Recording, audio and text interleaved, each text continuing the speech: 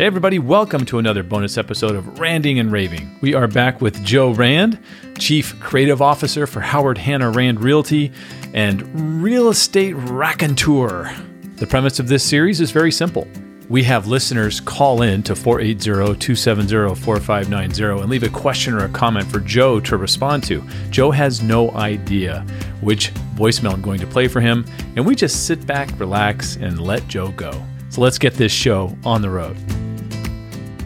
Hello, Joe. Great to see you again as we prepare another episode of Randing and Raving.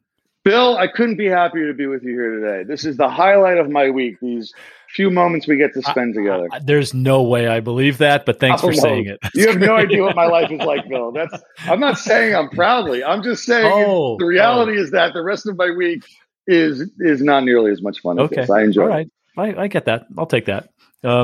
So, we've got another question this week. Any thoughts? Before we get to the question, I have a question for you. Because last week we got into it, and I used as a reference point the movie Amadeus. Yes, I was referencing Salieri. And then you confessed at the end that my whole analogy fell flat because you've never seen Amadeus. It's just been out for like 40 years. It's a very old movie, and you've never seen it. So did you take advantage of the week to watch it this last week and catch up with the, this very important movie in our general system? I have to be honest. I haven't seen it yet, but I know. Look, I know the movie Amadeus. It won some Academy Awards. My wife's a huge Oscar fan, and I know that Mozart's played by Larry from Animal House, right? So that's how you. Larry. That's Larry. I go, oh, that's Larry. He made out with the mayor's daughter. I mean, that's what I think about. So I don't know if I can. Can I suspend? You have that reference point. What you don't know is that Flounder plays Beethoven in the same movie. I don't actually know. I don't know if that's true. A little known fact. Actually, I don't even know if Beethoven and Mozart lived during the same era. So that would totally not make sense. But they could have had a flashback or something. It could have been something like that. I think that's on the cutting room floor. I don't think it made it. Yeah. Whatever. So, Bill, I never knew how middlebrow to lowbrow you are. Your reference points are all, well, this guy was in Animal House. You don't know anything. Yeah. You knew Princess Bride. You'd seen that movie. Yes. That's important. Yes. Let's, you can use Porky's. You can use Porky's.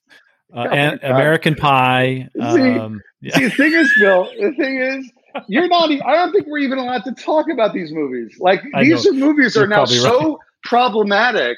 They are, and it's right. And I have young kids. My kids are 10 and 8, and it is really a difficult thing to watch movies with them because anything that's come out in the last 5 years, particularly Disney stuff, generally safe, but even the Disney stuff, if it's more than 10 years old, you got to be really careful because we queued up on a vacation a couple of months ago. We queued up Peter Pan. Have you seen Peter Pan recently? Do you know what's on Peter Pan? Peter Pan is you can't show Peter Pan.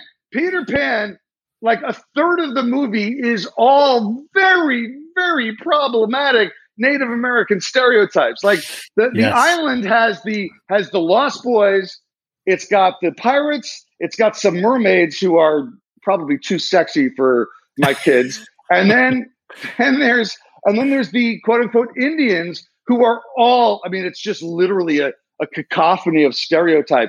And this is a Disney movie that's available on Disney Plus, and we're watching it. My wife and I, the kids are digging it. They don't really have a sense of these things. My wife and I are looking at each other oh, God. So God, and that's a Disney movie. You think I'm gonna let my kids watch Porky's or watch Animal House? I mean, I watched with my wife, Bill. With my wife, I watched when Gene Wilder died. I'm such a huge Gene Wilder fan. I put on Young Frankenstein, one of my favorite movies of history. And the whole movie in the last third turns on a sexual assault of Wilder's wife. I mean, I didn't know. I don't even remember that. I'm watching it. My wife is like, I can't believe you're making me watch this movie. I'm like, I didn't remember this was here. I know. I remember. Listen, we all know Blazing Saddles. There's no way you're getting away with Blazing Saddles. But Young Frankenstein, I had no idea. And then I'm watching it. I'm like, oh my God, this is horrible. This is terrible what's happening to this poor woman. And it's like the whole movie turns on that. And she falls in love with the monster. Madeline Kahn. Yeah. Madeline The Kahn. wonderful Madeline Kahn. Yeah. But there's no way to fix it. They can't edit it because the whole thing turns on that. Her film debut was Blazing Saddles. Is that right? No, I take that back. No, it was actually a Barbra Streisand movie. It was What's Up, Doc? But you know all this, and you still have never seen Amadeus. This doesn't make any sense. I have this weird fascination with Barbra Streisand. You can see me, right? I know that the listeners can't, but look at my fingers. What's my finger pointing at? That's a Barbra Streisand doll that I have with all my sports memorabilia in my office. I think you probably want to cut this part of the conversation. You don't want people knowing that. No way. I'll leave it in. I love this. You gotta just cut it out.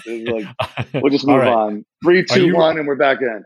Are you ready? Are you ready for our question this week? Okay. Let's get a question on. But let's get a question up here. All right, here we go. So I'm gonna let's see. All right, here we go. Hi, Joe. Phil out of Phoenix. I am just wondering why MLS 8.0 now restricts sellers from marketing their house. Now the seller can't market their house without it being on MLS? Doesn't that seem like it's a little overreaching? Thanks. Love to hear your take. All right, Bill. Now here's the thing. I every time up to now, I recognize the voice or the person who left me the message left a name, so I had something to work with. Who the hell is this Phil person from Texas or from Phoenix? This is Phil Sexton. He's actually a very good friend of mine. Phil is part of the Seabach team. They are the #1 team in Phoenix. So they're a big team doing some great there with EXP Realty. And Phil is, in my opinion, kind of a marketing genius, real techie. And kind of, good guy in Phoenix. You didn't make all that up, right? Phil Sexton sounds a little made up. Sexton, like that just seems like you're baiting me to do something stupid. No. So he works for EXP. All right, Phil, thank you for the question. I hope things are, Phoenix was such a beautiful place. I was there last year. It's a little hot. I got invited to speak in Tucson, not last year, because last year I didn't get invited to speak anywhere, but the year before. I got invited to speak in Tucson in July. Like, who does that to people? Who invites somebody from the East Coast to come speak in Tucson in July when it's like 110 degrees and I'm dying to leave New York in February? Does anybody invite me to Tucson in February? No, Bill. Just July. I've never been so hot as I was in Tucson in July. And I was in Phoenix too, because I had to fly through Phoenix. So I was in Phoenix. It's very nice, but it's very warm. It's a little warm there in the summer. You're talking about timing. What about Inman in New York in January? It's the worst. No, it's absolutely ridiculous that he does Inman in New York in January, which is the worst month in New York City. And then he used to do Inman in August in San Francisco, which is the worst month to be in San Francisco. Not to say August is so great for New York either, because it's really sweaty in New York in August. But like no, who wants to fly? Like, that's why they had about 10 years ago, they had the Inman that was like 6 feet of snow piling up on the roads. And I got into a car accident on my way there because I could drive to the city from where I live. So going to Phoenix in August, going to Manhattan in January, going to San Francisco in August, people plan a little better, plan it out. Make a better. Now we're going to Vegas in August, which is a terrible time to be in Vegas. So it's also very hot. At least you're inside 90% of the time. All right. True. So Phil, thank you for the question. I hope Phil got some of that EXP stock. Bill, that EXP stock doing very well. I don't know. Yeah, it's doing well. I don't know. I have no idea. I mean, I just know generally. But I don't have any. I don't get to touch my money. My wife has all my money, and she doles it out to me in 10s and 20s periodically. So I have something to get lunch with, and that's the last I see it. So I have no idea how I'm doing. That's perfect. But I'm pretty sure I have dozens of dollars invested in the stock market, dozens and dozens of dollars, and maybe hopefully some of it's with EXP because I do believe it's done very well. Anyway, here's a question. His question is this: see if I understand it correctly. Is that the new rules coming out of NAR, I think it's NAR, or maybe it's a coalition of MLSs, I don't know. But the new rules are that as a corollary to the idea that you can't advertise a listing until it's publicly available. they're now saying, well, you can't, even the seller can't advertise a listing until it's publicly available, because the seller would basically be doing an end around the broker. And it sounds as if Phil is not a big fan of this rule, and he's sort of framing it as like, how dare they tell the seller what to do? But like, we tell sellers what to do all the time. Like, that's not unusual. Like, sellers who are renting a house, they can't advertise it for, I only want to rent it to these kinds of people. That would be a fair housing violation. If they are taking advantage of the housing market, they have certain obligations that they have to abide by. They're allowed to, quite honestly, but you're allowed to discriminate on the renting of a property if you don't advertise it. There's certain restrictions. It goes back and forth. But like, if you're taking advantage of the industry, you have certain obligations that are inherent with the industry. Now, and he doesn't sound like he likes it, but like, here's the thing. I'm really anti-pocket listing. We covered this a couple weeks ago. I just never think it's in the interest of the seller, except if you're, somebody, you're Beyonce, maybe. Right. I don't think it's ever in the interest of the seller. I think it's almost always done as a money grab by the listing agent. I don't think it's in keeping with what makes the real estate industry great, which is the cooperation, which is the idea that homes, they are valued by a fluid and transparent market. It's not fluid and transparent if there are some homes that are marketed off market.